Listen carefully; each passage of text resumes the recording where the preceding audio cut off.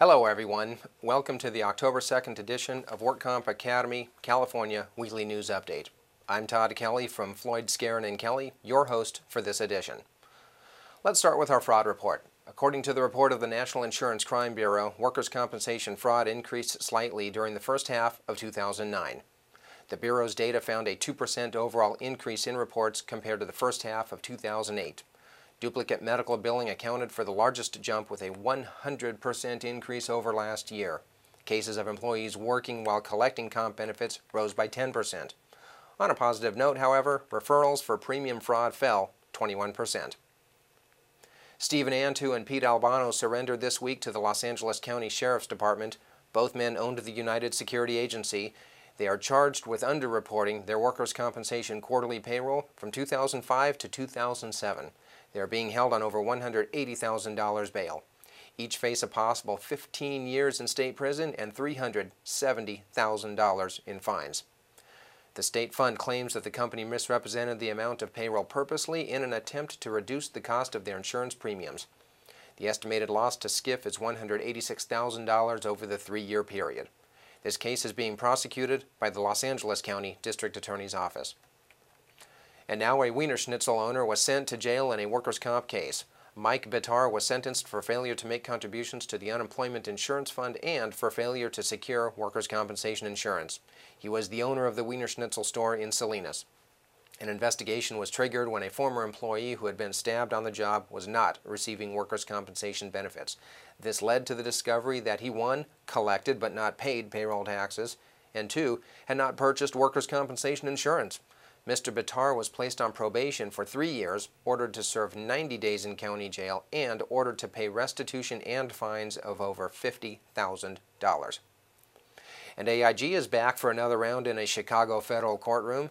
Their newly amended complaint alleges that Liberty Mutual, ACE, and Hartford Financial Services violated the Racketeer Influenced and Corrupt Organizations Act. A federal judge earlier dismissed their RICO allegations against the companies. AIG claims the amended complaint is based on additional information that will support their RICO action. The group of insurers has been locked in a court battle now for several years. Each side claims the other underreported workers' comp premiums to avoid paying state residual market assessments. And now our medical report. The federal government announced they will fund $25 million in medical tort reform projects. The White House quickly followed up on President Obama's recent pledge to study limits on medical malpractice claims. This announcement may lead to lower work comp medical costs. Grants for up to 3 years and $3 million each will be awarded to test models that improve healthcare quality and patient safety while decreasing medical liability pressure on doctors. Many doctors insist that medical liability concerns lead to practicing defensive medicine, which in turn contributes to higher health care costs.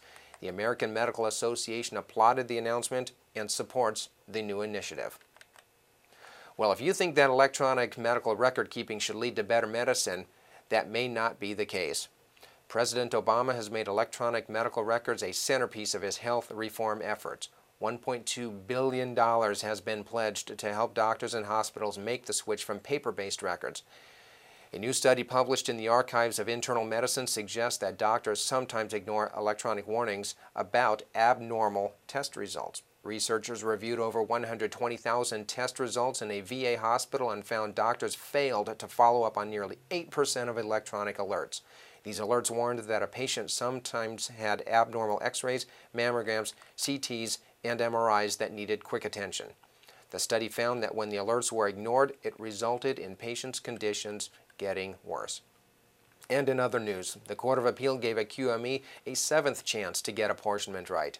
Mark Ryder was awarded 29% disability without apportionment for a continuous trauma shoulder injury. The employer petitioned for reconsideration because the QME, Ernest Miller, MD, reported that 75% of the disability was non-industrial. The board granted reconsideration, explaining that Dr. Miller appeared to have confused the applicable legal standards for apportionment. Nonetheless, the board believed there was some level of apportionment and sent the case back to the WCJ to further develop the record. However, the QME had already produced 6 prior medical reports on apportionment. The employee complained to the Court of Appeal that giving him a 7th chance was an abuse of discretion. The Court of Appeal, in an unpublished opinion, refused to intervene and gave Dr. Miller his 7th chance. Cal OSHA is investigating a death case in Hayward. A 48-year-old man fell from a ladder last week while working at a BART maintenance yard. He was using an extension ladder to change a photocell on an external light fixture. While descending the ladder, he fell from about 7 feet and struck his head. Officials said the worker had been wearing protective headgear and was in the presence of a BART safety monitor at the time. The investigation should be completed within 6 months. And now for our final story. State Fund CEO Janet Frank completed her resignation this week, leaving behind notable accomplishments. Colleagues said she came in at a difficult time and was effective at turning around a difficult situation. Frank was hired to lead SCIF in 2007 in the wake of a conflict of interest scandal that led to the resignation of 2 board members and the firing of Director John Tudor. She was the first chief executive not promoted from within. A recent Wall Street Journal column praised Frank, saying she was credited with repairing the reputation of the state fund while improving operations and increasing transparency. The board accepted her resignation with both sympathy for her family illness and regret that she is leaving. And here's what's coming up next week. On Thursday, October 8th, the DWC will hold a public hearing on the proposed amendments to its medical provider network regulations at the Elihu Harris State Office Building Auditorium in Oakland. On Friday, October 9, the California Applicants Attorney Association will give a 4-hour advanced course for physicians on the Alvarez-Guzman, Escobedo, and Benson decisions. On that day, they will give an in-depth examination of these cases and other recent developments in the case law. The second 4 hours on Saturday, October 10, will be a how-to course in developing substantial evidence, as well as deposition and trial techniques. Well, that's all our news and events for this week. Please check our website daily for news updates, past editions of our weekly podcast, and much, much more. And remember, you can subscribe to our podcasts and special reports using your iPhone or iPod by searching for WorkComp Academy in the iTunes Store. I'm Todd Kelly. Thanks for joining us, and please join us again next week.